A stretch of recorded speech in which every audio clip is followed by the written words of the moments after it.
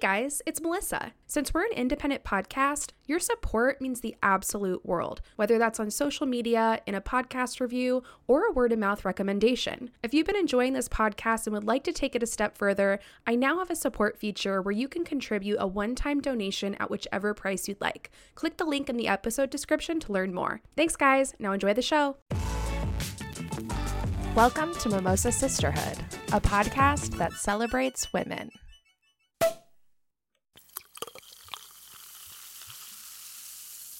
Hello, friends. Welcome back to the podcast. This is Melissa, and you are listening to a novel adaptation. That's right, guys. No Mimosa Sisterhood here for you today. You are going to be hearing my episode feature on a novel adaptation podcast, which is hosted by Jordan and Em, and it's a show that talks about book to movie adaptations and what it takes to make a screen adaptation that not only stays true to the book, but takes it to the next level. We've all heard the saying that the book is always way better than the movie, but is that always the case?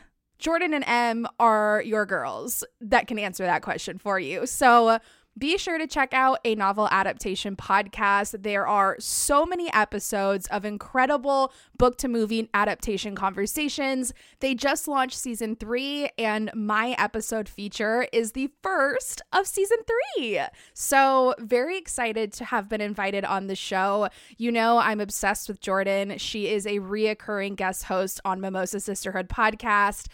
And when she invited me on and said that I had the power to pick the book and the movie, I was like, oh, hell yes. What are we going to be talking about? And leave it to me to find the perfect book and movie that relate back to the love and joy and sisterhood that we thrive for on Mimosa Sisterhood podcast. So it took me all of 25 seconds to figure out which book and movie I was going to select, because I just kicked it back in gear to 1999 and selected my favorite movie when I was a youngin'. And that, my friends, was Girl Interrupted. Can I get a hoo-hoo-hoo? Who did not love that movie? I mean, if you are my age, in your 30s, I imagine you've seen it and you probably loved it as much as I did. But have you read the book? Because I never did. So I was in for a real surprise when I finally picked up the 1993 memoir written by Susanna Kaysen, which depicts her real life experience in a psychiatric ward during her young teen years in the 1960s. If you didn't know, Girl Interrupted, the movie, is a true story that's based off Susanna Kaysen's memoir. But it is a lot prettier, shinier, bubblier, and cleaner than the truth of the memoir of Susanna Kaysen's life. So tune in today to hear all about this book to movie adaptation and to hear this lovely conversation that I have with Jordan and Em on their podcast. Enjoy this bonus episode, and I will see you next week back for Mimosa Sisterhood shit.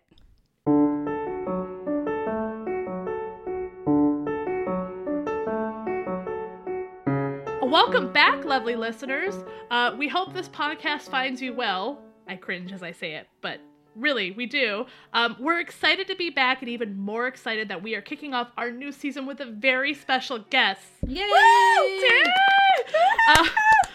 We'd like to welcome to a novel adaptation Melissa Herrera from Mimosa Sisterhood podcast. Hi, Melissa! Welcome, Hi! Melissa. Hello. Thank you so much for having me. I am so excited. I've been waiting for this for months, and I am just so excited to be here, so thank you.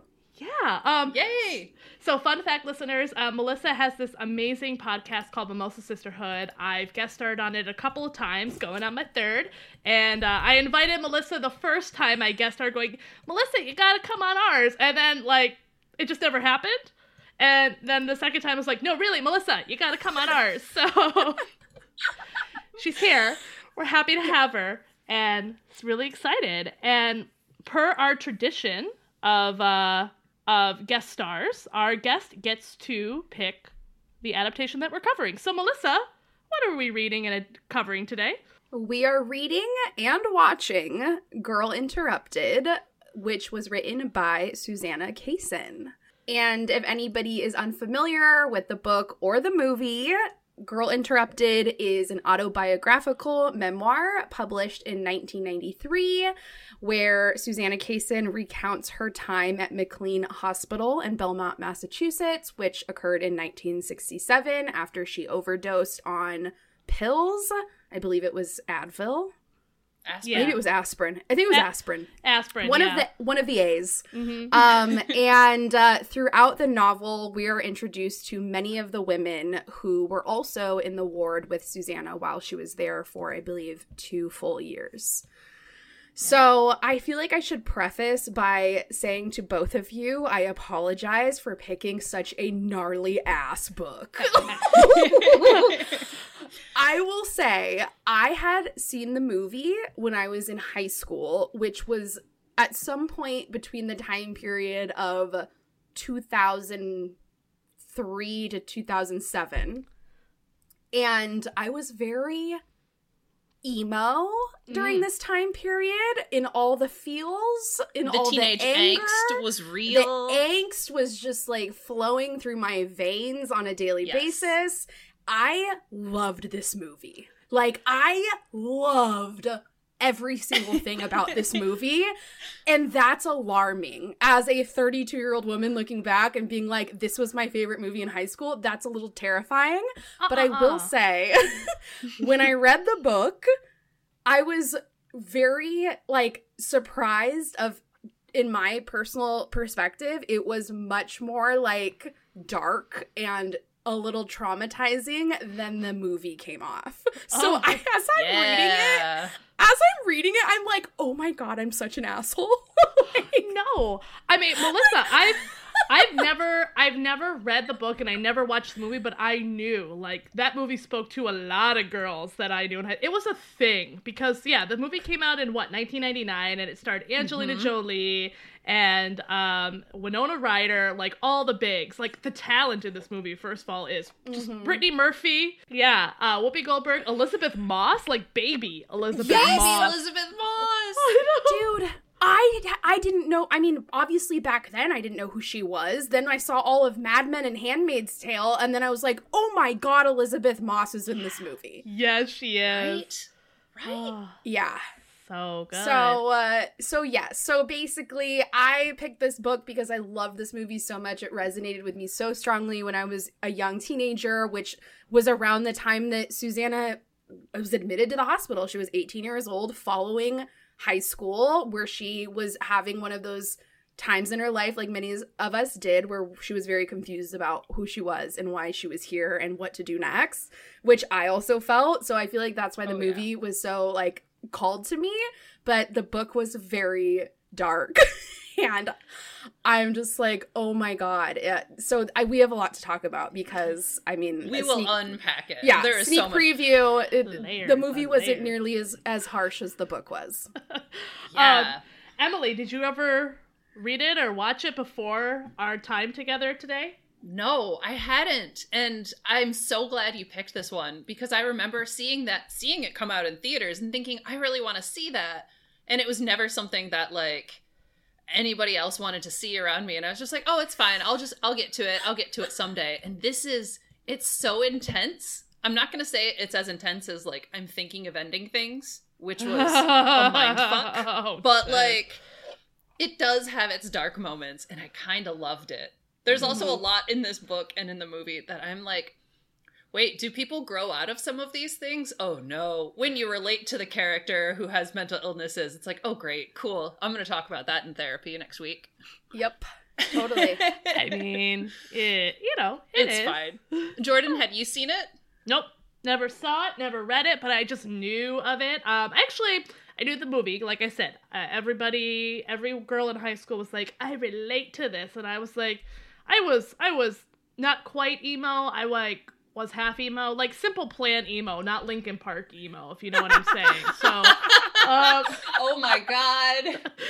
I'm gonna What a date mood. myself here. All right, yeah. So like, I never had any friends who watched it. I just knew it like resonated with people. And as I'm watching it now, I was like, oh, I get it. Like, no, this, and it even speaks to me as an adult, which, you know, I'll unpack later. Like, just Angelina Jolie's performance as Lisa the entire time. I was like going, is Lisa a sociopath? Yeah. Do I, like, you know, not disagree with it, with stuff that she says? I mean, she kind of has a point. She kind of says a lot of things that are, like, true. Yeah, so, like, yeah. Anyway, we'll get into that. But, Emily, what are we drinking today?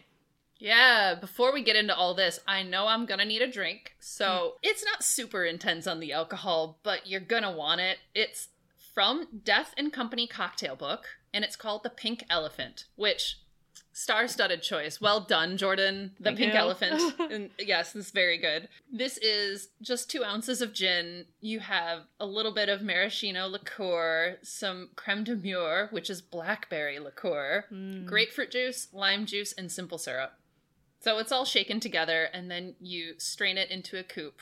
And it's so refreshing and delightful and just fruity, and you can pour heavy on the gin. It's fine. No garnish either. You don't have to. We've got pink elephants to see, huffalumps and woozles to play with. We don't need any garnish, okay? Exactly. We are the garnish here. Exactly. So, with everyone listening here, we're prescribing to you 1 dose of spoilers and 45 minutes of discussion. So strap in, folks. We're going to be spoiling everything. Everything. I have to say, I can't think of anyone else I would have cast in any of these roles. Like, I know that we've already gushed about them, but, like, Angelina Jolie was just hitting her stride with all of her movies, and Winona Ryder with those big eyes that are just so, like, she looks innocent, but she also plays that very knowing smile very well. I don't know. She's great. I loved both of them as the main characters, and I wouldn't have changed a thing. Yeah, 90s Winona Ryder, like, in her, element of not sure who she is and kind of an outcast, but everyone still relates to her, like Lydia from Beetlejuice. Oh, no. Yeah, Beetlejuice. And Yes! I just recently watched Edward Scissorhands again, and, like, yeah. Ooh, love it. Yeah, so this was her element, this was her time, and damn, did she shine. Also, Brittany Murphy. All hail Brittany Murphy. I miss Brittany Murphy so much. I know. R.I.P. Brittany Murphy, yes. Was that Claire Danes as Georgiana? No, that was Claire Duvall. Claire Sorry. Duvall, thank you. I Yes. was like, it's Claire Danes Light? No, I'm just kidding. No, totally different. But no, Totally yeah. different. You know what? And honestly, and this is a shameful on my part, it's like I didn't really pay attention to Clea Duvall until the last few years. Like she was never on my radar. Like I saw her and stuff, but I didn't recognize how talented she was and how funny she was, because like watching her in Veep, and then also the fact that she wrote my favorite Christmas movie that came out last year, like for the 2020 Christmas season. She wrote and produced that and directed it, and it was chef's kiss. Beautiful. What was that movie? I think it's called Happiest Season. It's with with Kristen Stewart. Good. Yeah. I was just thinking of that. So I also couldn't think of anybody I'd cast like in this time period. Like no other actresses came to mind within this time period of which the movie was filmed. But I was thinking of like, if we were to refilm it today, there were 2 people that came to mind, and I'm only bringing this up because you just mentioned her. I thought Kristen Stewart would have played, like, a pretty good Susanna Kaysen. Yeah. Like, I'm just, like, thinking back on who she was in Twilight. Like, you know her, like, weird character in Twilight? Yeah. Like, I feel like she could have kind of, like, pulled off this role pretty well. And then I thought of Elisa, and I was thinking Lisa could easily be played by Margot Robbie. Oh, like, yeah. especially having seen her as, what was it? Harley Quinn? Harley Oh, Quinn. yeah. Tanya Yes. Harding also. She plays Tanya dysfunctional Harding, well. right? Yeah. She does. And she also has these, like, kind of big eyes, and I feel like she could do the Lisa role pretty well. Maybe not as, great as Angelina, but I think if it were to be filmed today, like that could work. I could see that. I could also see Natasha Lyonne in that. Yes. Oh my god, she would be amazing in that. Yes. She's got those eyes that are just like borderline a little bit on the like, you don't know what she's gonna do next kind of face. So who would Natasha Lyonne be then? Like, we've got Lisa and we've got Susanna. Oh, I mean, I would have put her as Lisa, but you know what? She yeah. could also be fun as I don't want to call her Torch. Her name is Polly. Polly. And take like a twisted version of it. And just like, she has the face that doesn't always look innocent, but she plays it as innocent. Oh my god. So there's a male and female character that were missing from the movie that were in the book that I was not pleased about. Please do tell. I'm talking about, for the male, Georgina's rage-induced boyfriend. Oh, yeah. Where was he at? I was really looking forward to meeting him in the movie. Whose dad was in the CIA? Wasn't he a patient across? Like, he was another patient, but just in the men's ward, right? Yep. Okay. Yeah. Yep. But I mean, like, there was like a whole chapter on this guy in the book, and then he wasn't in the movie, and I feel like they like made a good point about like all these lies that he was apparently telling them they were then like learning about in real time in the news, like actually in the world, and you're like, what the fuck is going on? Is he a liar? Is he not a liar? But then also, in terms of the female character that was missing from the movie that was in the book, the girl that was dating the alien who had the penis. Oh, For whatever reason, that character is escaping me. Well, it was so weird and disturbing that I wouldn't be surprised if you just blocked it out of your mind. Probably, like, got brought up like a couple of times, and like I had to keep rereading the sentences because I'm like, am I reading this wrong? What is happening? But there was a character that said she was the girlfriend of an alien, and she had a penis, and she would be running around trying to show people her penis. huh. Which, wasn't it just her clit? Like, it was just, she was just showing people, just, like, look at this, and it's like, honey, that's just part of your anatomy. I don't know, maybe she didn't. This book was sometimes hard to follow. It was. Especially, it jumped back and forth. Like, did. Was this a daydream? Was this a flashback? Or is this in real time? I wasn't always sure. Well, that's also the thing. It's like Susanna, like, I'm not sure when she wrote it, which is why I put in the description that it was published in 1993. Like, this happened in the 60s. And this woman is now publishing her memoir and, like, yeah, she's writing it probably throughout between that time, but doesn't publish. And so you've got memories, years that have just like, here are just the main points that I've pulled out, like what like stand out to me. So of course, I actually dug it. I liked it a lot. And one thing that I really loved about the book, that I didn't feel like the movie quite captured. I mean, the movie and the book kind of had their own separate tones, which on their own, perfect, great. But the one thing I loved about the book is like, it was highlighting to me one of the things that isn't really brought up and especially not really talked about much in the movie was that you've got all these women with real mental problems, or in my case with Susanna, even though she did try to commit suicide, she was diagnosed with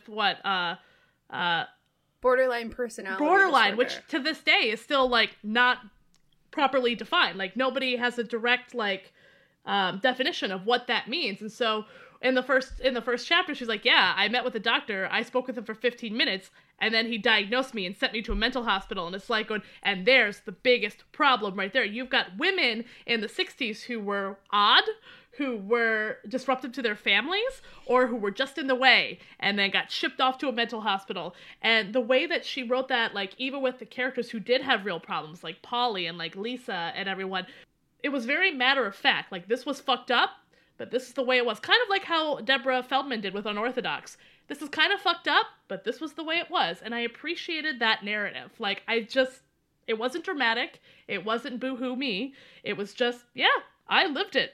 This is how it went. Just laying out the facts of what happened during her stay. It's just literally a slice of her life. Like, just this is how it went down. And it did give it a really interesting flavor because you were able to draw so many of your own conclusions. Mm-hmm. I think she did a little bit of leading into that the system is the problem. and not necessarily like But that there wasn't was it? a big bad. Yeah, there was like it is a problem, and I think the movie kind of took it along lines of, I guess, highlighting mental illness and how it needs to be addressed, especially with therapy. Like, it was very pro therapy, which I was like, yes, in 1999, go movie. What up? Yeah, but also you have Lisa, who was only like, wasn't even really a big part. She never stuck out to me in the book. Really, she was pretty much mentioned in passing a lot. Like, never really. She wasn't a thing.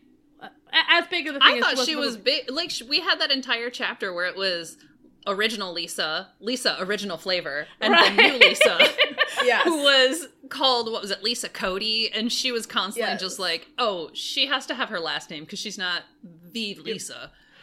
Right, but this Lisa in the movie she's supposed to be the villain, right? And she had like a way bigger part. It was kind of enhanced as the villain. But what was really interesting to me too is, like, again, as I said, yeah, Lisa was a sociopath. She did a lot of things that were bad, but also she was just being blunt to people, which is probably what got her thrown into to begin with. She was a woman who was just blunt to people and said, look, this is how it is. This is what's happened.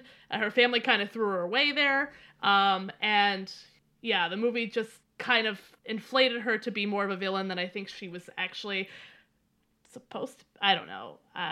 Also, when people were commenting, I was reading an article with Angelina Jolie and her role, because everyone was like, Angelina, you did so great. Like, what did it feel like to play crazy? And she was like, oh, I never thought of myself as crazy while I was playing Lisa. Like, I never thought of Lisa as crazy. Mm-hmm. I was like, exactly. I was watching it, and I never thought of Lisa as crazy.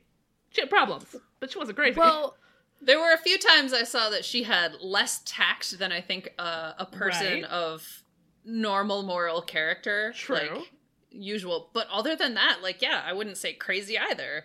so I have like 3,000 things to say.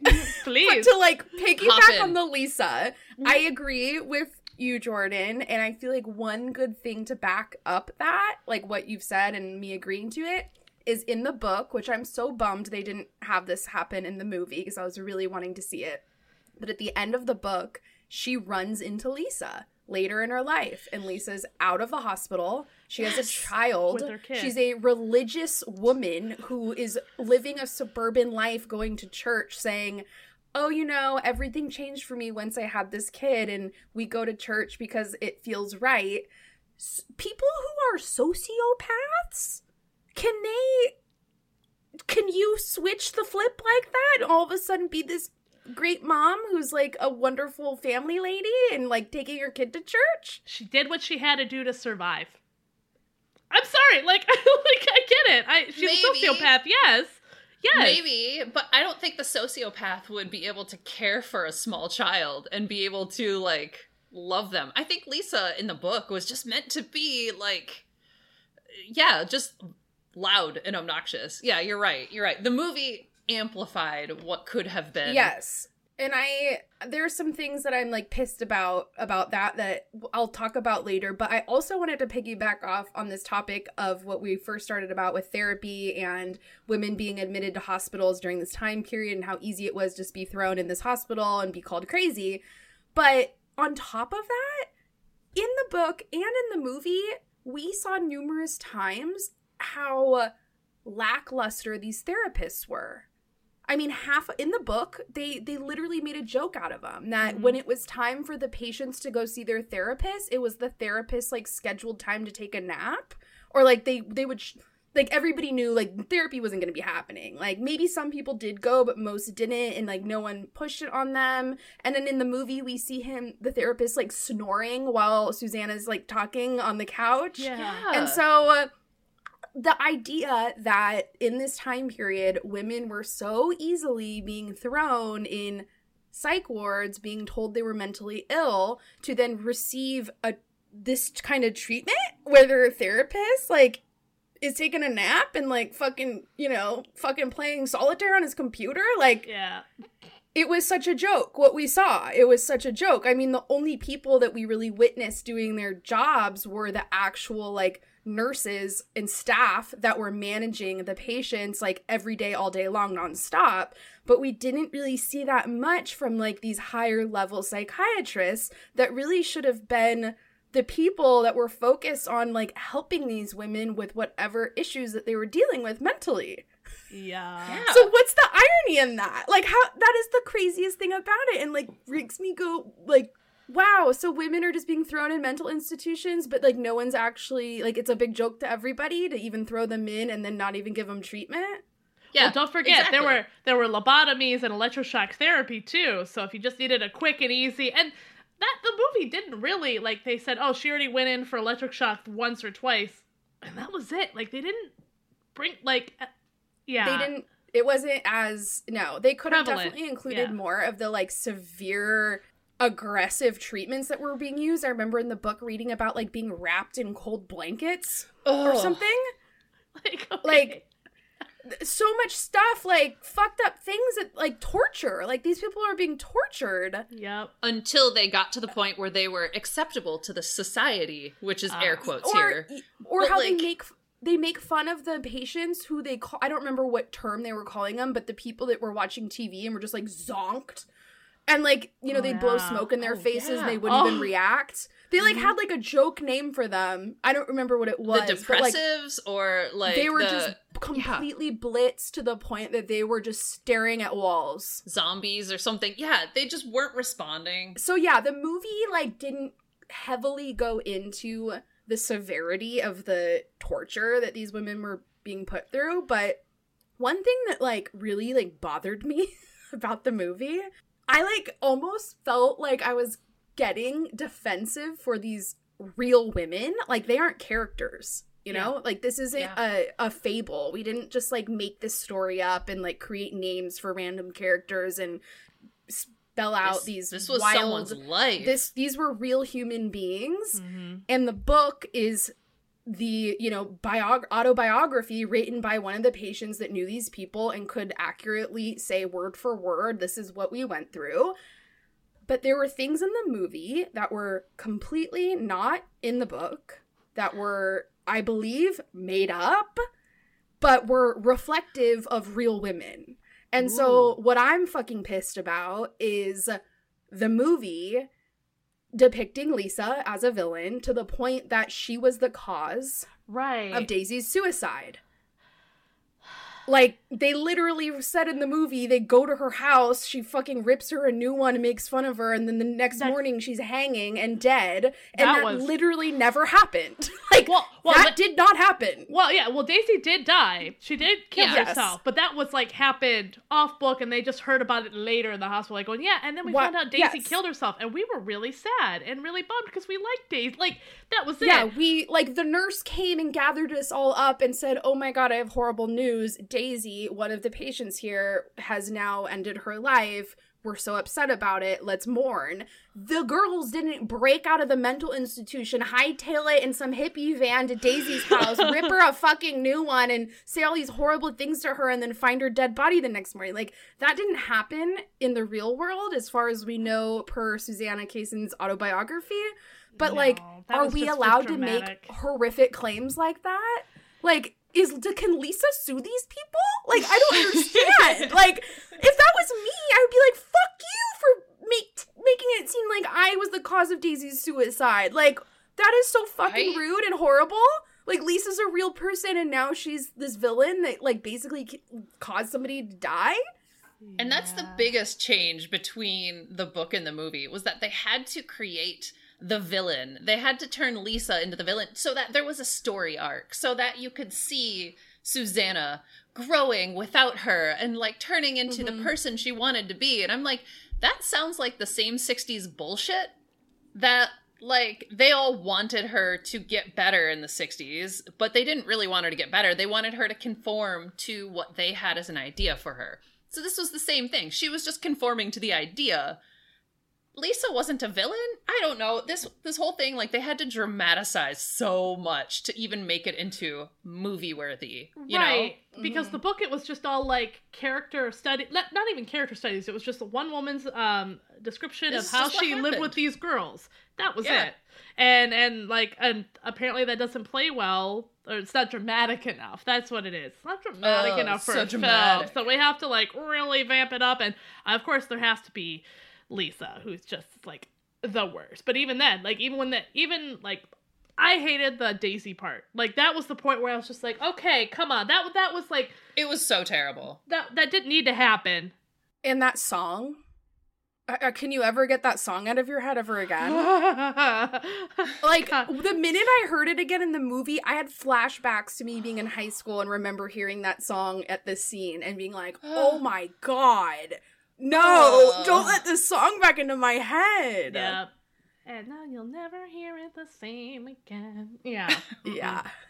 No, it wasn't worthwhile. But can I tell you one scene that I really, really loved? Like, just almost had a moment. And this is another where I think that a lot of girls especially just kind of clung to this movie, because it was also one of the few movies in that era, that time, when, like, it was a movie about women.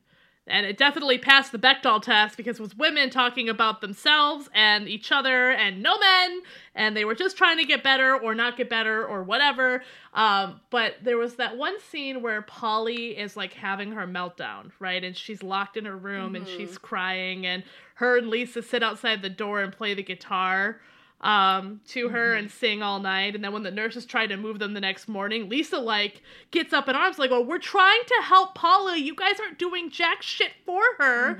We're just trying to make her better, like, make her feel better. And that's where I was just like, that's the Lisa I believe more, rather than the Lisa that, you know, Daisy, your dad fucks you. We all know it. Oh my god. It's like, I know. God. Yeah. There were so many times when they took an idea, like a figment of the character or the individual that's portrayed in the book, and then they just ramp it up to 11. And sometimes that goes beyond what is actually the character of that person in the book. So it's just, it made it way less believable. I can understand why young girls and teenagers find it so appealing, because, you know, having those intense emotions and trying to figure out how to deal with them, sure, that's really hard, and seeing other people struggle with it too, like, some kind of comfort. But yeah, no, I didn't see Lisa as that person at all. I saw Lisa as the one who sits down and tries to help out her, her friends and try and, like, help them with the kitty. She talks to some of the other girls with the kitty puppet. Hello. That's what it's like. When I first saw her do that, I was like, Lisa, hi, girl. Like, she was an instigator, and she like started stuff, but she started things that were necessary, like that were going to help everyone emotionally. In the book, she was so much more of a leader by example too, not just giving directives and being shitty. And again, wasn't there like a study that most of the CEOs in the world are sociopaths anyway? So it's like, yeah, all these, like, a lot of leaders tend to be sociopaths, and vice, you know, and being a sociopath doesn't necessarily mean you're evil. I mean, you lack some emotion, but, like, you're not going to do it. You probably won't do anything very sinister with it, you know. You're just going to go on with your life regardless of what other people think about you and what you think about other people. Sociopathy. I don't know. So. Yeah. And I also think, like, in response to the part of the movie that you brought up where they were singing to Polly, like, I think that's why in high school I loved this movie, which I'll say I didn't find as reflective in the book, but I felt like in the movie it showed a bunch of young girls, very troubled, some more than others, going through severe hardships, who were alone in this hospital, being tortured and medicated on a day-to-day basis. And they had, like, each other to get through. And so, like, that sisterhood really came out in the movie of, like, they hated each other, but they loved each other. And, like, they wanted to fight, but they also would, like, die for each other. So, like, there was such, like, a strong, like, pact in that, like, they understood each other's trauma because they were all going through it together and they would do anything to help each other. Yeah. I didn't see that as much in the book. However, I don't know that maybe, like, that wasn't there. I feel like the book was, like, less, it was more of just, like, describing people and things, but there was less about, like, bond, friendship, like, connection. At least I didn't, like, feel it as much. But I mean, and again, I don't know if there was or wasn't, but I think that, like, because that was so heavily kind of portrayed in the movie, it really called to someone like me in high school who was fucking angry and upset and going through all this shit and thinking, like, yes, there are other women that go through shit and are angry and upset too. And, like, if I did end up this way one day, at least I know there's other girls there just like me who would accept me and hug me and bring me in with open arms. That sisterhood that you've been, with no expectations from society out. Well, yeah. No, and like, no one cared what anybody else's issue was. They didn't care what you did, how you got there, what shit you were doing while you were there. Like, even the way they talk about sex, I found hysterical. You know, like, think about in the movie when they're at the ice cream shop and that woman approaches Susanna and she's like, you know, fuck you, Susanna, I found out you had an affair with my husband. And they're all laughing and saying, like, yeah, she gave your husband a rim job. So what? What you gonna do about it? And, like, it was just such a chaos, you know? Beautiful, but I just feel like there was no judgment ever. Like, there was nothing any of those girls could have done or, like, had happened to them that anybody would have even blinked an eye over. It was just like, I mean, even with Daisy and her weird chickens that she was hiding, like, sure, they made fun of her, but, like, God, yeah. I mean, the chickens with Daisy, and then also the other anorexic girl on the floor, like, Lisa, like, she would say something to Lisa, and Lisa would go, fatty. And it was just, like, harsh, but it was, like, everyone knew what she was there for. Everyone was exposed. Yeah, everyone was exposed. There was no hiding anything.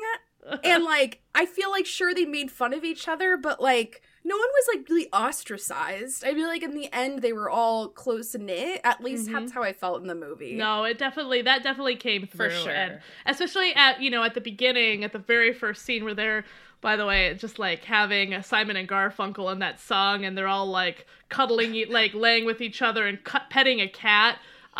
In the dark, and I'm like going, this is the world I want to live in, where girls are just laying on each other's lap with cats with Simon and Garfunkel in the background. That's all I want. But it was like that like really kicked off the theme and the feels of the movie. I thought, like, it set the tone right away, and I'm like, I got it. I know where this movie's going, and I know I like it already. Like, this is it. Yeah. Okay, so this was directed by James Mangold, which he did all right. It's fine. It was a movie about women, but at least it passes the Bechdel test. Can you imagine if this was directed by a woman and done today? Oh my God. Like, I feel like this movie could have even more of that sisterhood, even more of, like, building each other up. And I would be interested to see how they change some of the sexist shit that gets thrown around in here. And yeah, it's part of the memoir because it was part of her history, like, part of her life that she had to deal with it. But, like, how could we put today's lens on it? I would be so interested to watch that movie. Yeah, because this movie's what, like, it's like 21 years old, 22? 21 years, yeah. It's a little bit younger than my sister. So, I mean... That feels weird. I feel so old. I love Whoopi Goldberg. Let me just preface this now. I like Whoopi Goldberg. I like all the roles that she plays. I did not like her in this movie only because the character that she plays, and I can't remember the nurse's name right now. Valerie, thank you. Valerie is mentioned in the book, like, when, yes, we liked Valerie. Valerie took care of us, and that was all we pretty much got from it, right? Other than a giant long braid. Yeah. Yes, they talk about her hair. However, I felt like with the time period, it's 1999, and you've got Whoopi Goldberg, and she had, like, the mystical Negro role. They leaned into it so hard, and I like going, she is the black woman who knows everything and is gonna set you straight, girl. And I'm just like, oh my god, like, no, just be Valerie. Like, don't, I don't know. I didn't like the way she was written. It's not anything with Whoopi Goldberg. It's just well, and then they lean into it with that bathtub scene where they make Winona Ryder as Susanna say horrible racist things to her. Yeah. And then they blame it on her. She was having a moment with her mental illness.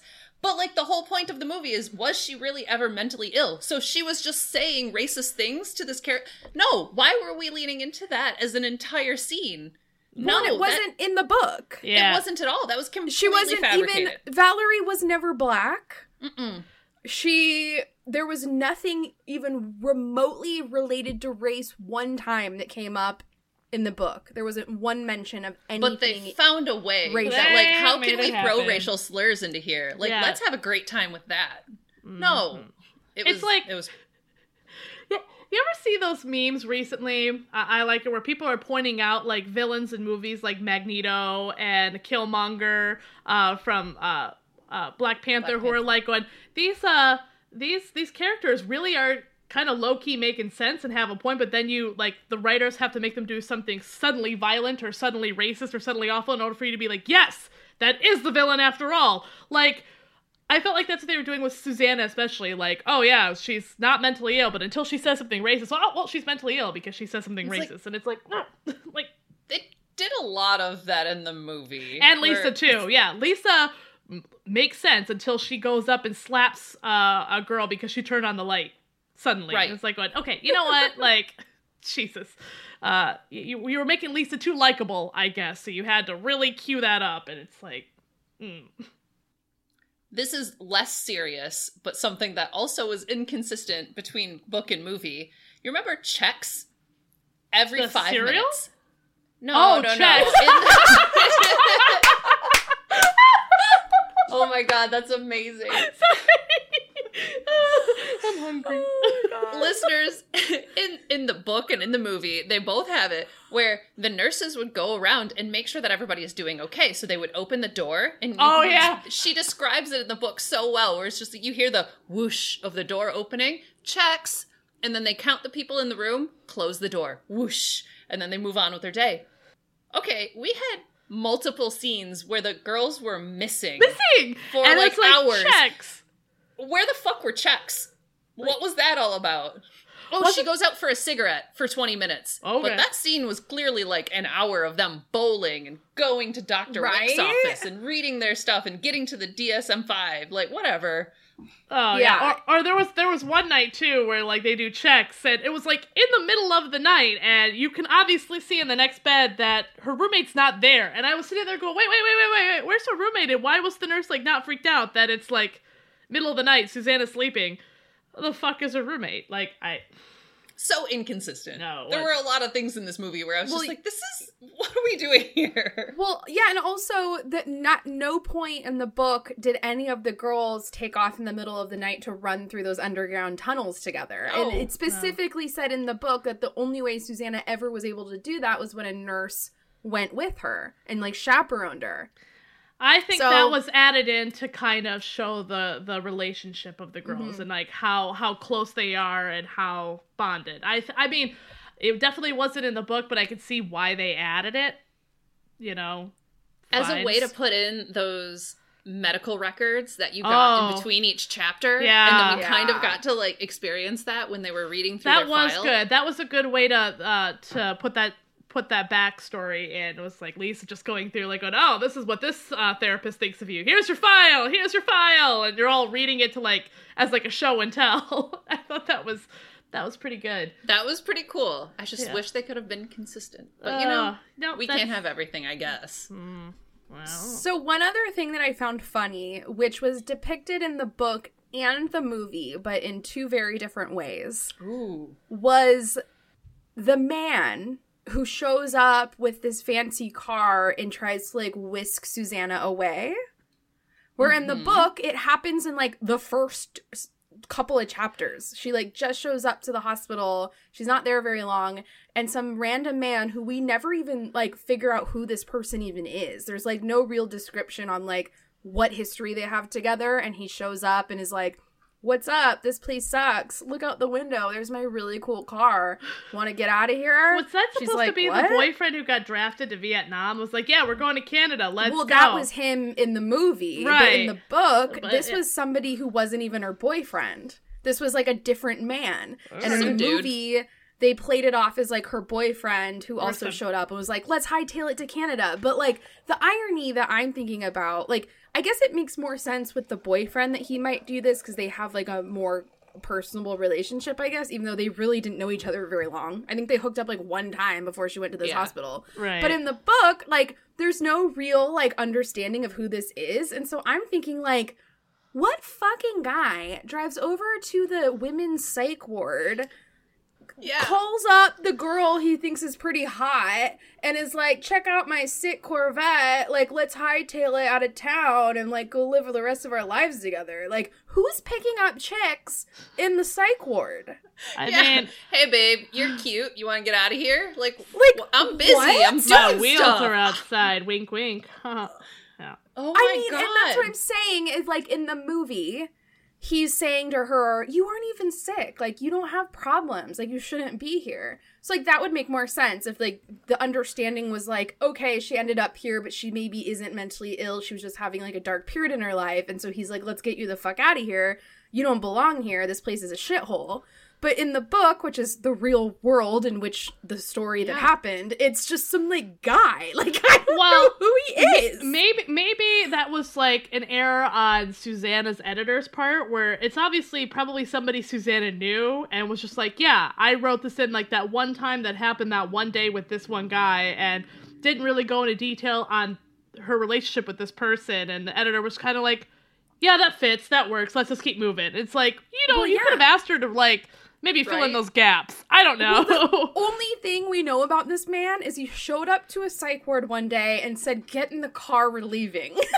Actually, I think he might be the one who's a little bit off the deep end. Well, if you think somebody is just like, hey, you want to jump in my car? Like, ladies, fuck off, buddy. Ladies, do not yuck someone's yum, okay? Maybe he was just really into, maybe he, like, had the savior complex. Like, when I want to save these girls, or whatever. Well, because remember when she finds out she has a visitor, her first thought is it's her old professor who she was having that affair with. That's And so right. she's thinking, oh, my old boo thing is showing up to see me. So cool.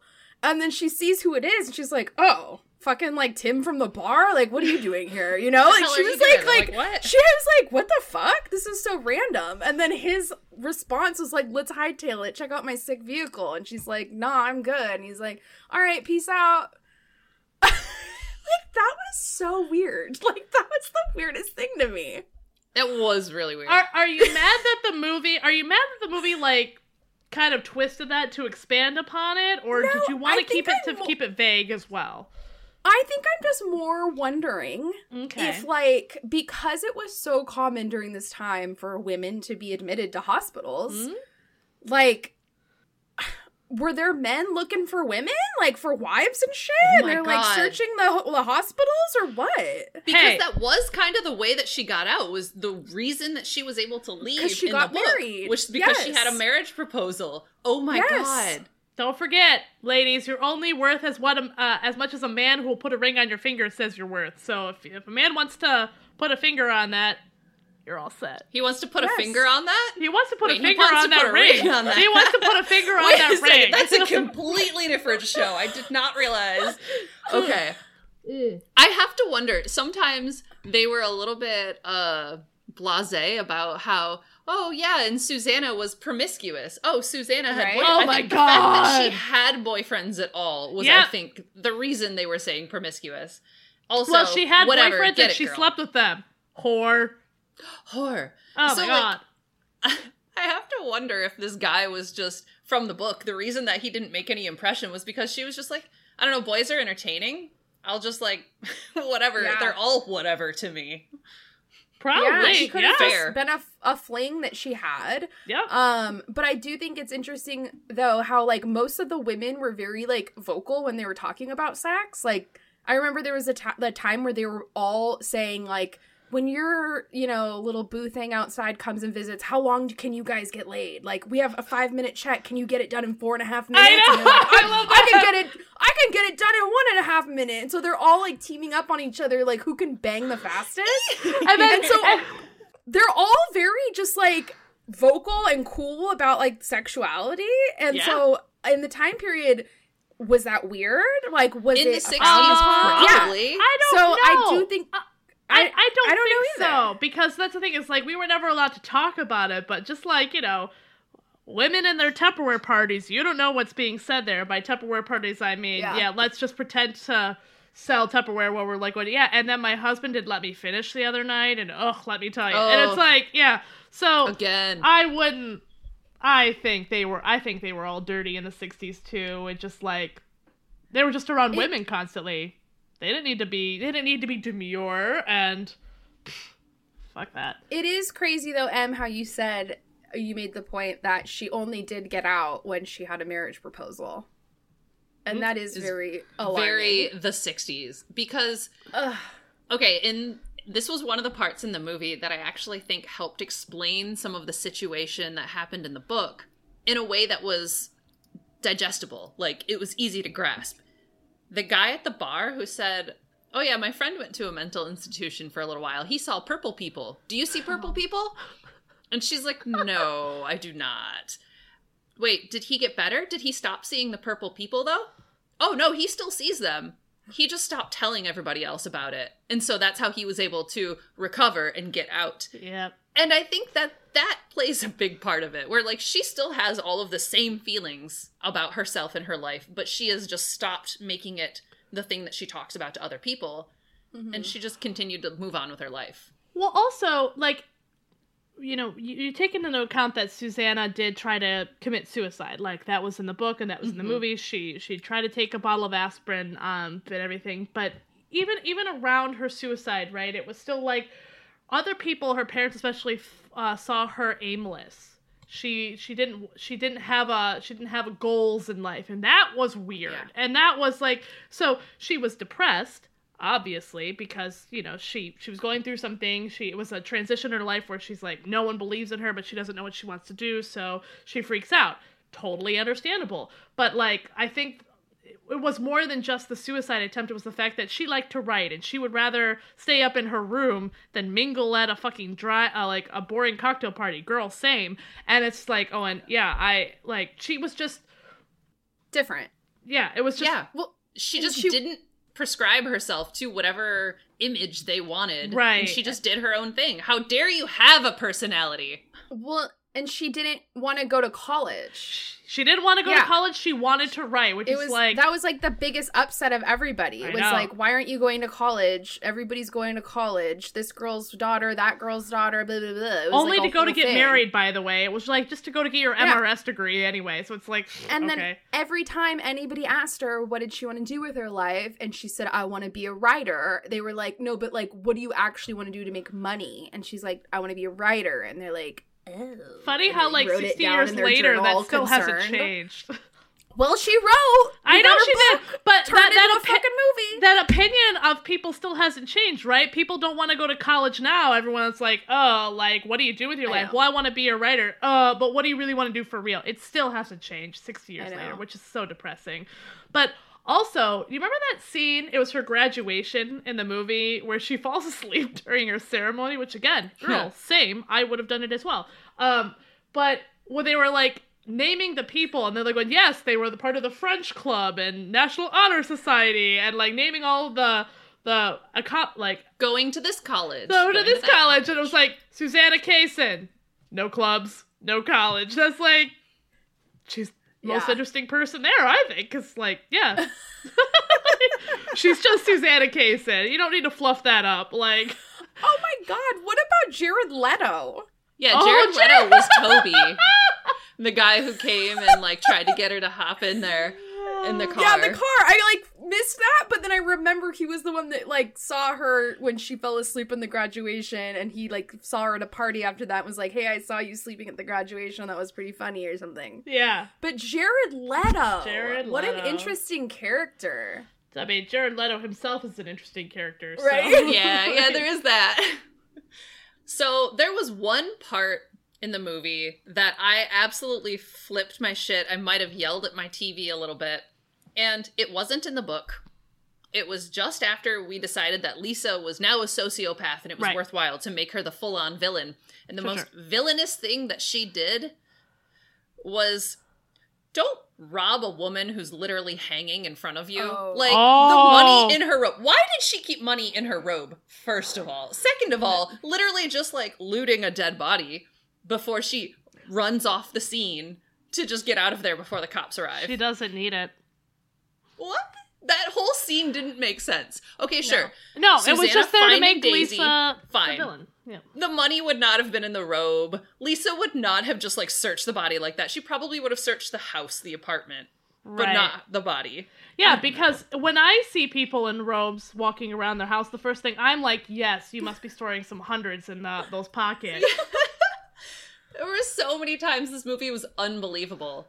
I enjoyed it. I thought it was more entertaining than the book, but man, there were parts that were just, like, very unbelievable. Yeah, Well, and that's what pisses me off, because it's like Lisa was a real human being, and you're saying she did these things that she never did, and this never even happened. Like, that's not okay. Like, I feel like when you make a movie from a book, and the book is, fiction... Yeah. You can do it really kind of, you can really spin it more, right? Or no? Actually, there's a fun fact. Amanda Knox is actually going through this problem right now, because I was listening to, she was guest starring on another podcast and talking about her time. If you don't know who Amanda Knox is, she was Emily, you know who she was, right? Remind me. Okay, so she was the one who was charged with her boyfriend's murder in Italy. Her boyfriend and her roommate, right? Or something. No, only her roommate. Only her roommate. Her boyfriend and her that were charged for it. Thank you, yeah. So I kind of vaguely remember this. She went to jail. She went to jail. She went to jail for like 6 years or something? 4 years? Yeah, and in Italy. Italy. Mid-aughts, yeah. And I remember kind of vaguely the story, but I didn't follow it well. But anyway, she was like cleared of these charges, by the way. But right now there's a movie that just came out recently called Stillwater with Matt Damon, and that is very loosely based on Amanda Knox's story. And Amanda Knox mentioned, she's like, Gwen, I didn't approve this. I don't want it, but like it's not, it's fiction technically, but they totally pulled from her. And she was mentioning how she like wrote to Matt Damon. She's like, well, look, it's fine if you want to use me as an inspiration for your story, but, like, and they never responded back to her, but she's a little miffed about it. But I don't think she has any legal recourse, and I think the same with that Lisa, because you can easily argue, well, that's a different Lisa. This is, loosely... I feel like you can't, because the movie is the same name as the book. It's the same exact Susanna Kaysen character who's the author of the book. It's all the same characters. It's the exact story. I don't think just it'll on hold film. up. Stillwater, I'm looking at it, it's a man who goes to France and he has a daughter and he's in prison. Mm-hmm. But, like, it's not like a girl who's in college and killed her root. It's like a totally different story. Totally different story, and if you notice, based on true or inspired by true events. I think that's what it's, like, says in its tagline, because they took that from Amanda Knox. Unabashedly. Whoa. The Amanda Knox story. So it's like... Oh, I do see that. Loosely based on Amanda Knox there story. It is. Whoa. Yeah. Loosely. And so Amanda That's was like, I am not cool with that, but she doesn't have any legal recourse. But she's a very intelligent and interesting woman to listen to. Like, I love listening to her, like, especially in this past interview. I was like, I really need to dig down this Amanda Knox rabbit hole. I never, like, paid it.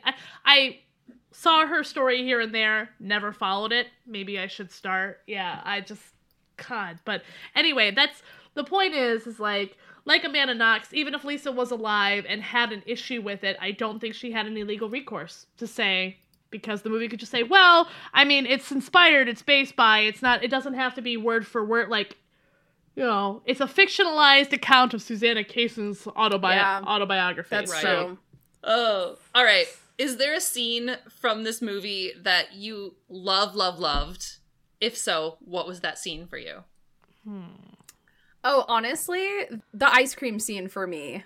Like, I just thought it was the funniest thing ever when they all go, and this was in the book as well, but they kind of made it a little different in the movie. But, you know, their big field trip is as a group, they all get to go to this ice cream shop together, and they're the crazy girls showing up to the ice cream shop, and everybody always gets alarmed because they're like barking out things and hissing and doing all kinds of wild stuff, which I can't remember if they said this in the book, but they did in the movie. Like, they almost, like, intentionally do it because, like, people know they're there from the local women's hospital. So why not? So often do they get to just, like, be out and do the thing? And so they're like, these people are already judging us, so let's just be extra to just, like lean into it. But in the movie, they have that woman that approaches Susanna and, like, cusses her out. I mean, she doesn't really, but she, like, calls her out. Which also, like, the balls. Weird. Like, you would think if you saw her with all her psych ward girls, the last thing you do is approach her. You just, like, hustle out the back and hide without hoping she'd see you. But she got some balls on her and tried to call her out and say, like, screw you for screwing my husband. And the whole girl pack just pounced and hissed and clawed. Yeah. And oh my God, it was the so funniest thing ever. Oh, it was so good. Was this an early version of Karen? Was this like I thought Karen. I thought Karen when I saw it. Like, oh my God, no, it's Karen. It was so good. Yes, I love that was scene. A Karen moment. Hilarious. Yeah, I mean, there were so many scenes that I loved, like the time where they were helping Polly when they were playing the music. Loved that. I loved too when Susanna leaves the psych ward for like ever, and she gives Polly the cat that was Daisy's, and Polly is so happy to like be gifted this kitten, like just so sweet. But yeah, the ice cream scene was the funniest. By the way, great cat acting, by the way. Right? That cat was amazing. How so much that patient. cat was handled and like on set, like, whew, good kitty. Like, Good kitty. But there was one scene that was just such a small little thing, but it was such a pact of sisterhood, where Lisa was intentionally getting in front of the nurse doing checks, trying to prevent them from getting How's your into... boyfriend? How's your fiance? When she had her boyfriend in her room, just like giving her a few more seconds of just like fucking around.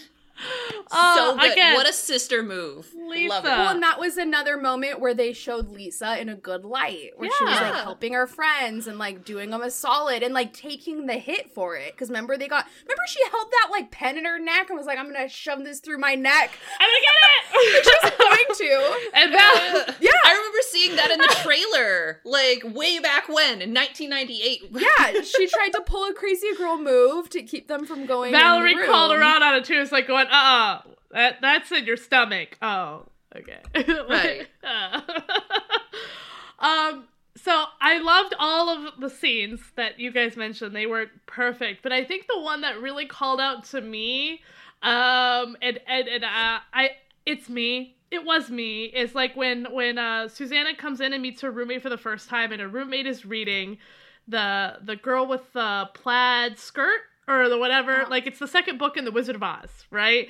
And she's sitting there, and she also has like books piled on her desk, on her bed. It's like, oh, hi, me. If I'm going to be stuck in a mental institution, what am I going to do? Yeah. And then she like asks Susanna, her roommate asks Susanna, she's like, have you read it? And Susanna's like, well, I've seen the movie. No, but I've seen the movie. And her roommate's like, no. The movie was all like the first book, but this is like something different. And she starts discussing like what's so different. And Susanna's like, attention gone, like doesn't even like, immediately checked out. Yeah, I'm like going, oh my God, it's me. I'm the person who's sitting there going, well, let me tell you what's different. Oh, it is you. You found yourself in the movie. I found me. Well, and of course, the reason why her attention is reverted or drawn away is because Lisa's being brought home from having escaped the ward. So she's of course stealing the spotlight in that moment because she's now being brought through like up in a police car. She's like real wild and out like a stray cat. Wait, did you feel like also because like Susanna brings up in the book that Susanna escaped a lot? Like she would just leave for a couple weeks or a week and then just come back. You mean Lisa, right? Lisa. Sorry, what did I say? Susanna. Oh, well, Susanna said in the book, that Lisa would like leave for a couple weeks or a week or whatever, and then just come back. And so you didn't really see it that often. It was like, yeah, Lisa was brought back that one time. And then she and Susanna ran away that one time. But it was like a regular thing with Lisa. She was just like, going, I'm sick of this place. I'm going to leave. And then she comes and she goes, yeah, I was sick of the other world, so I came back. Like, wish they did more of that. Lisa was just a free spirit. She was just living however she could. You know. Yeah. You know, there was one, it's so funny, because I had started reading the book. I read like 50 pages. And then like, I didn't read it again for like 2 weeks straight. And I picked it back up. I'm like, shit, it's been so long. I'm going to just like reread what I already read, because now I'm going to like fire through it. And I was reading like the first 50 pages a second time, and I went into my notes to jot down a note, and it was already there from the first time that I read it. Which I was like, oh my god, that's hilarious. Great mind. Our same mind. The deja vu moment. Right? I'm like, how funny, you already wrote this down. And it was just this description that Susanna gave to being mentally ill in her perspective, whether she was or wasn't. And it was just so powerful to me. She described her psychotic break as a parallel universe. And like the first couple chapters of the book, she brings up this topic of parallel universe like several times to describe like mental health issues. And like apparently that really struck a chord with me because I wrote it down 2 separate times. But I was thinking about it because it's like, that's such an interesting way to look at that. I mean, are we not also, because that also, it was COVID also, doesn't that feel like a parallel universe? Like this is its own separate time where time almost means nothing, and you're kind of thinking, well, I mean, I feel that, like, this is a weird moment in her life, and it doesn't feel like it fits in with her other timeline, so it's its own parallel universe, and I'm feeling it right now in the past year and a half. Also in the fact that, like, it's a parallel universe to her and all these women here in this hospital because they're living this world that they're in, but, like, everybody else is just moving on without them. Yeah. And it's like their worlds couldn't be any more different and polar opposite. And it's just a strange concept to think that, like, life is existing and happening and going on and on and on, and they're stuck in this, like, other world, and they're, like, trying to, like, make, like, amends with it. But then the other thing she mentioned during the same couple of chapters in the book was she had also brought up the fact that reminded me of something I've learned about people who are imprisoned, which I've heard through several podcasts and other books I've read, is that, like, once you're in that environment, you're comfortable with it because, like, you're used to being taken care of, and you're used to being, like, you don't have to do jack shit, you know? The whole day is fucking aligned out, point A, B, C, D throughout the whole day. All you have to do is breathe the air, and everybody else is, like, micromanaging everything from the minute you wake up to your first snack to every pill you're having, and one dinner you gotta do this, and blah, blah, blah. And they get so, like, caught up into this groove that they feel like it's so much easier to just continue existing in that world than having to go out into the real world and, like, figure it out themselves, which for Susanna's point, like, she wasn't able to, like, she felt like she couldn't figure it out. She felt like she was the oddball. She didn't want to go to school. No one took her career path seriously. She was, like, didn't fit in with her parents and all their friends, and, like, she was just, like, in a weird vibe. And so in that real world, everyone was telling her, you're wrong, you're wrong, you're wrong. And so was it easier to just be in this hospital where, sure, she might have still been wrong, but, like, things were easier. It was structured for her. She didn't have to think about it. She didn't have to create the path. The path was just laid out before her. Probably it would be easy. Assisted in helping her get better. Or at least not get better, like, you know, just, like, get herself to a point where she felt comfortable creating that structure for herself. Yeah. Jordan makes note of, like, maybe doing the Shawshank Redemption next season, now that Melissa's brought that up. So anyway, go on. Shawshank Redemption. Yeah. There's a heavy one. I don't know. I just thought that, like, interesting, this concept of the parallel universe, and then this idea of, like, not mental health institutions today, although I can't speak to them because I don't know anything about them or anybody in them, but in this story specifically, and the women that were in this story, some definitely probably needed to be there, maybe others didn't, but this idea of like the correlation between some of the people in this hospital as well as people that are criminalized, like in prisons, like can we like relate this same appeal of feeling like you can't cope out in the regular world, and so it's better to be in the parallel world where people are helping you cope through it step by step and life's easier? I don't know. That's interesting. I really like that. That's something I'll have to mull over, because who knows? Who knows what the real answer is? If, it could be different for every single person, but it definitely, that's what they were trying to set up with these institutions, was let's give you can't play in the real world, so we'll do parallel play for a little while, Right? Like, well, and they even say, right after she shows up to this hospital, she wants to leave. And they're like, sorry, you're not going anywhere. You signed like, yourself in. You signed yourself in. Well, she's like, I'm an adult. I brought myself here. I couldn't take myself out. And they're like, no, you brought yourself here, and now it's up to us to decide when you're able to leave. You signed over your rights to us when you signed yourself I fucking in. hate that. So we see in the movie more than the book, because it's not as heavily described in the book, but she's just kind of like a bat out of hell for like the first, year and a half until after the Daisy suicide. And then she like cracks into gear and decides to follow the rules and follow the instructions and play the game. And then she's like released like a few months later. Yeah. And it's like, I don't know. Like, it really bothers me that the big bad for me was evident in the book, and the big bad was the system itself. The fact that women, if they had any kind of personality or thought process or desire that was outside of what was regulated or deemed normal or consistent with whatever ideal they wanted for this woman, then she could have just gotten chucked into this institution. So it was the system. The system was the big bad. The idea, but that's too nebulous, right? So they had to give her a catalyst. That had to be Lisa. That had to be Daisy's death. She couldn't deal with the idea of her own death, really, until she saw another dead body, literally. Right. And that was the catalyst, I guess. And but it was dumb because it was already there.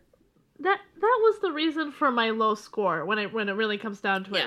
Was that the ending, right? Because and I'm torn about it, because one of my biggest takeaways from the book was about the system and commentary on the system and women who actually do have problems. But then the movie kind of veered its way into, well, Daisy's death was a catalyst for Susanna to kind of get herself in order and to look at therapy as a tool and to work harder on herself and to actually better herself, which I'm not against. I'm glad that the movie also had that message, but that wasn't the original message of the book. That's not what I got from the book. So that was where I'm like, I don't like where the movie went as far as the time era, like what the message really was, but also I'm not going to condemn a movie for saying maybe you should go to therapy and work on your shit, right? Like, there's no shame in that.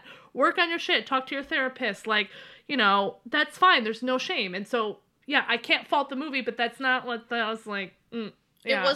It wasn't what the book was trying to convey. Exactly, yeah. And I think that lack of loyalty to its source material did kind of, it changed the outcome of the movie in a way that wasn't necessarily for the better. I think the movie was more entertaining than the book at times, but I think that the book was so honest that I like it more. It was very raw. So speaking of ratings, like, I rated it the lowest. I gave it like a 70 out of 100 based on adaptations, and that was mostly because of the ending and where it went. But again, I can't fault it for giving you the message that therapy is good, sisterhood is great, be friends with your fellow girls. Like, that's not a bad message. Those are all good messages. Yeah, but it's like, the book was also in its own right a really good memoir that everybody, I think, should read. It just didn't convey that message. So that's where I was. Melissa, what do you like? What about your ratings? Well, my thought is that if they made a movie exactly a replica to the book, it would be like, what? Right, what did I just see? Like, I have no idea what I'm looking at. None of this makes sense. It's all twisted up. When did this happen? When did that happen? Blah, blah, blah. Who are these people? How do they... Like, I felt like there were parts of the book that like were so out of left field. There was literally one chapter where I ended the chapter saying, I have no idea what I just read. Like, I don't have the slightest clue as to a single sentence that was in this entire chapter. And I didn't. I had no clue. I'm like, I don't know what the hell this was. And there were times where when I was reading it where I thought to myself, like, I almost feel like the girl in the hospital is writing this, and this is what I'm reading.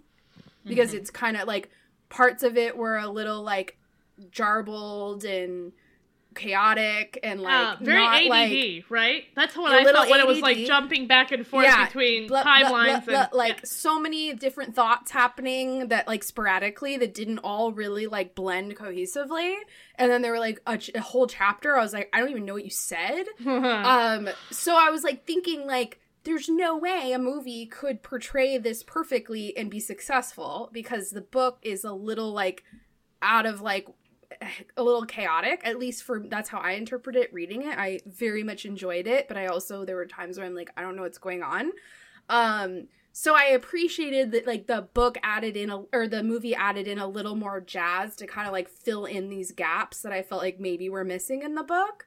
But I feel like now we've like had our conversation, there is like points now that I want to pull back, specifically in our first section where was it true to the book, and the last number 4 is the depth true to the author's intention, where I gave it like a really high score, and now I'm kind of feeling like I need to bring that back down to like a 5 instead of a 9. But you're still like in the low 80s if that is the case, so you still rated it like rather high. I did, which is because and I think that like I do still rate it high. I'm rating it like in the 8, whether it's like low 80s or high 80s, but somewhere in the 80s out of 100. I think just like, because as a whole, I think whether it's the book or the movie, like the messages that are coming across, I think are great and like good for people to like have access to and visibility to. So I don't feel like the book is hurting, or I'm sorry, the movie is like hurting anything or messing up with people's thoughts or perspectives. And like I said when we started the episode, like the book was kind of gnarly. So maybe in order to like get this message out, they had to tone it down in certain areas for the general population to be able to like hear it and see it and like feel okay with like it without like walking away and like being traumatized. Yeah. There were just like, I think part of like the language in the book was like a little extreme at times. I don't know. There were certain parts where I was like, shit, this is kind of like heavy. I didn't feel that as much in the movie other than when Daisy died. That was like the heaviest part for me. Yeah. It is also okay to rate a little bit higher on movies that have nostalgia factor from your teen right. years. Absolutely. Totally valid. Like, we don't have to even... Well, and also, when I rewatched this, which I hadn't seen it in like 10 years. I mean, I watched it 3,000 times in the early 2000s, and like, it's been so long, and I still loved it. I mean, it still holds up, which is great, right? I was still like obsessed with it.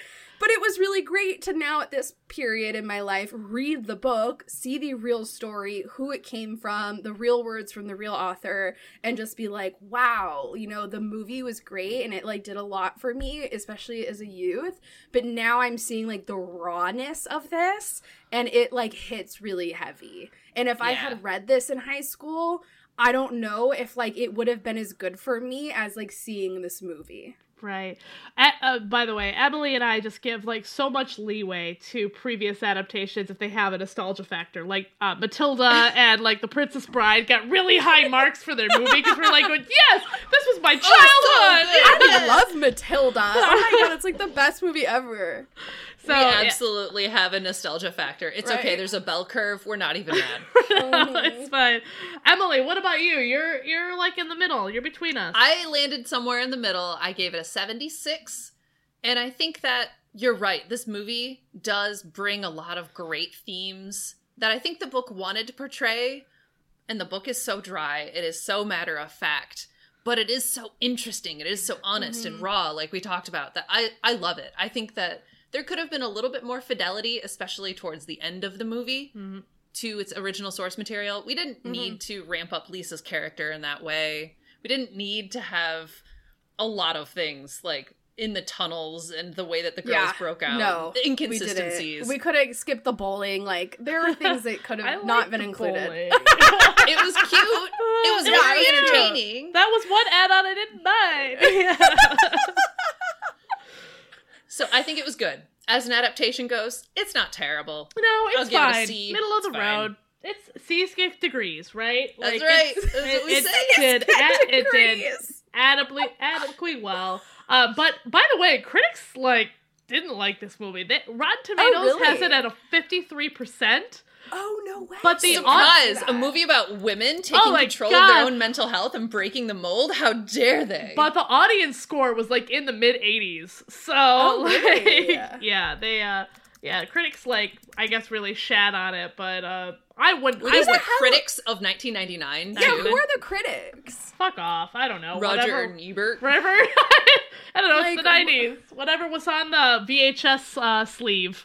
Right. I remember that. Whoever was writing for the New York Times and the Washington Post in that time and did the movie reviews. Take out those blurbs. Oh, yeah. It's about women. Oh, it's about women having emotions and it's feelings. about women and mental health. Ew.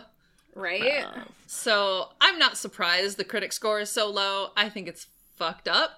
And I'll go with the audience score on this one. Yeah, It's audience fine. score definitely, especially since it like I said, I knew a lot of women who loved this movie and it stuck with them. Obviously, Melissa, hi. Essential reading, essential watching. I don't even care whichever one you do. It's good. I don't know. I guess I always thought it was going to be maybe darker. It is dark. Don't get me wrong, but I always thought the movie was going to be way more darker because I was a very sheltered child and the rated R was oh my god, it's rated R and it has Angelina Jolie in it and they say fuck a lot. Oh, sweet BB. But the one scene I did actually see, because it was on TV and I had started watching it, was the Daisy scene. Oh god. So That's that horrible. was my first scene I ever saw this movie, and then I was like, yeah, this is dark. I'm going to leave now. That was. Well, so. And I feel like on the flip side, I grew up in complete and total chaos. So for me, I this was a great, God's grace, being able to see young girls that were effed up and seeing most of them in they were likable. I mean, we liked these characters. They were cool girls, and I liked them together as this one big pack of wild wolves. And so it kind of empowered me a little bit. The Slytherin in me respected Lisa so much. I'm going, yes, right? Lisa, yes. Also, and to your point, they had a chaotic lifestyle while they were living in the ward, but then someone gets out and it ties up in a neat little bow. Right? There is hope at the end of this tunnel, and so that had to have been nice to see as a kid too, to know that you can have these issues, these doubts, and you'll still have hope at the end. But also see that you aren't just it, because look at all these other characters here who are real people and lived these lives and experienced these things, and it's so diverse and different, but at the end they're all kind of suffering through the same kind of thing and can connect and relate to each other on that level. Yeah. And I feel when I was a kid, I didn't know any other girl that was suffering, because we weren't talking about that. No, right. You weren't allowed to talk about it. We're playing dolls and we're at the playground, we're playing soccer. We're talking about the hardship happening at home. Mm-hmm. We weren't sometimes you didn't even know what was happening because it was just normal. You didn't even know it was different. But then you get older and you're like, whoa, holy shit. That was How fucked are we up. Okay? Yeah. Right? And so I feel this movie portrays a bunch of women that were dealing with so many obstacles, whatever they were, and it was just a reminder for people like me that oh my god, I'm not alone in the craziness of life, and I also might not be crazy. I also might be. We don't know. Okay. That's fine. But I just remember, this. Go to therapy when you need to, talk it out, or even when you don't need to. It's always good to go see a therapist. Therapy rules. It's my favorite thing on earth. It's the best thing ever. So, what a great conversation, gals. I know we have a drinking game with this one, and I think you're all gonna need it to go with either the book or the movie. Get put on that liver transplant list, ladies. We're getting ready to go. What's our drinking game? we're gonna need you all to take a drink when you see Susanna writing in her journal. Or you hear about Susanna writing in her journal in the book, you know. Hint, she writes talks a lot. about it. Yeah. She does. So sorry about this in the movie. Take a drink whenever anyone lights a cigarette. Which is like every other scene. So have some water 60s, handy. man. Yeah. Remember to hydrate. Hail, Hydrate. Take a drink whenever you side-eye a therapy or a diagnosis that just seems questionable with a 2021 lens. Because for real, a lot of these things, like in the 60s, homosexuality was in the DSM. Oh, right. Wasn't one of the girls in there? The reason she was in there because, as Lisa put it, she was a dyke. You're a dyke. Yeah. So, like, oh, this is abnormal. We're going to Okay. throw you in the mental institution. Like, no, that's just, oh my gosh. So, yeah. Take a drink anytime someone is painting their nails, which is kind of loving in its own way. It's weird, but they do that a lot in this one. And then take a drink anytime you question whether or not Susanna is actually a reliable narrator or not. So that's for the book peeps who just want to be pure Yes. bookish. Yeah. Also, take 2 drinks whenever Polly is called Torch. Because that's just mean, but also... It's so mean. Okay, I don't remember if Polly's situation is the same from book to movie. It is. is. That what happened to her in the book? She Yes. set herself on fire. Yes. I must have... With a gasoline can. Yep, it was the But it was they the didn't- first chapter. It was the very that's one like it stuck me. I'm like going, holy shit, this girl set herself on But- fire. I'm in. Like It's They, real. they switched up the why. In Yeah. the book, they said it was, they didn't say why, I don't think, but in the movie, they said it was because she was allergic to her puppy and her puppy gave her rashes, so she wanted to set her skin on fire. because her parents said we're gonna give away your puppy because it gave you a rash, so she wanted to burn off her rash. 'Cause she I don't wanted have to a keep rash the puppy. anymore. Right. Oh my god, it makes so much more sense why she loved the That cat cat. now. Exactly. Yes. Oh. Uh-huh. It's coming together, you guys. It's like it was meant to be. But yeah, they called her Torch, which is Torch. horrible. Which is horrible. That was mostly so Lisa, horrible. right? Mostly Did Lisa, anyone else yeah. call her? No, Okay. it was Lisa. It was whatever Lisa called her Torch, really. God.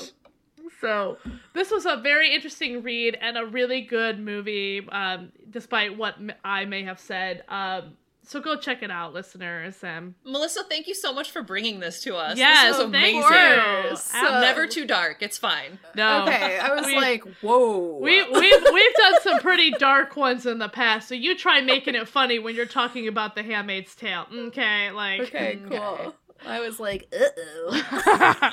You're fine. Yeah, listeners, thank you so much for coming back to us, and like we're excited to kick off this new season. Em and I have a ton of great adaptations that we're going to be covering this season, but we want to hear from you.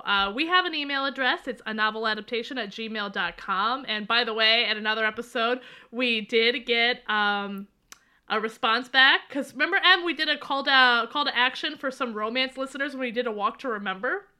Oh my Somebody gosh, actually yes! responded. So, at our next episode, we're going to discuss a romance aficionado or take on what we thought of a Walk to Remember and that genre. Ooh. So, yeah, I can't wait to discuss that. But we want to hear from you also. Let us know what you thought of Girl Interrupted. Did it stick with you? Did you love it? Did you realize it was even a book at all? I don't know. If you have any law experience that deals with the intellectual property and how it goes from book to movie, if they have any rights. Yeah. So we responded to those emails within a day or so. But yeah, just let us know. And we also have a Twitter account. We're on there a lot. So Novel Adaptation. Perfect. Well, thank you for joining us today. Thank you. Yeah, thanks for having me. And I just loved everything about the book, the movie, this conversation. All of it was amazing. So thank you guys so much for inviting me on and for letting me pick this book and just talking about amazing women with a little bit of problems, but they're still great. I mean, that's your bread and butter, right? Yeah, it really is. Is it surprising I picked this book of all books? Not at all. No. You know, it's making more and more sense the more we talk. Right? Yep. Love it.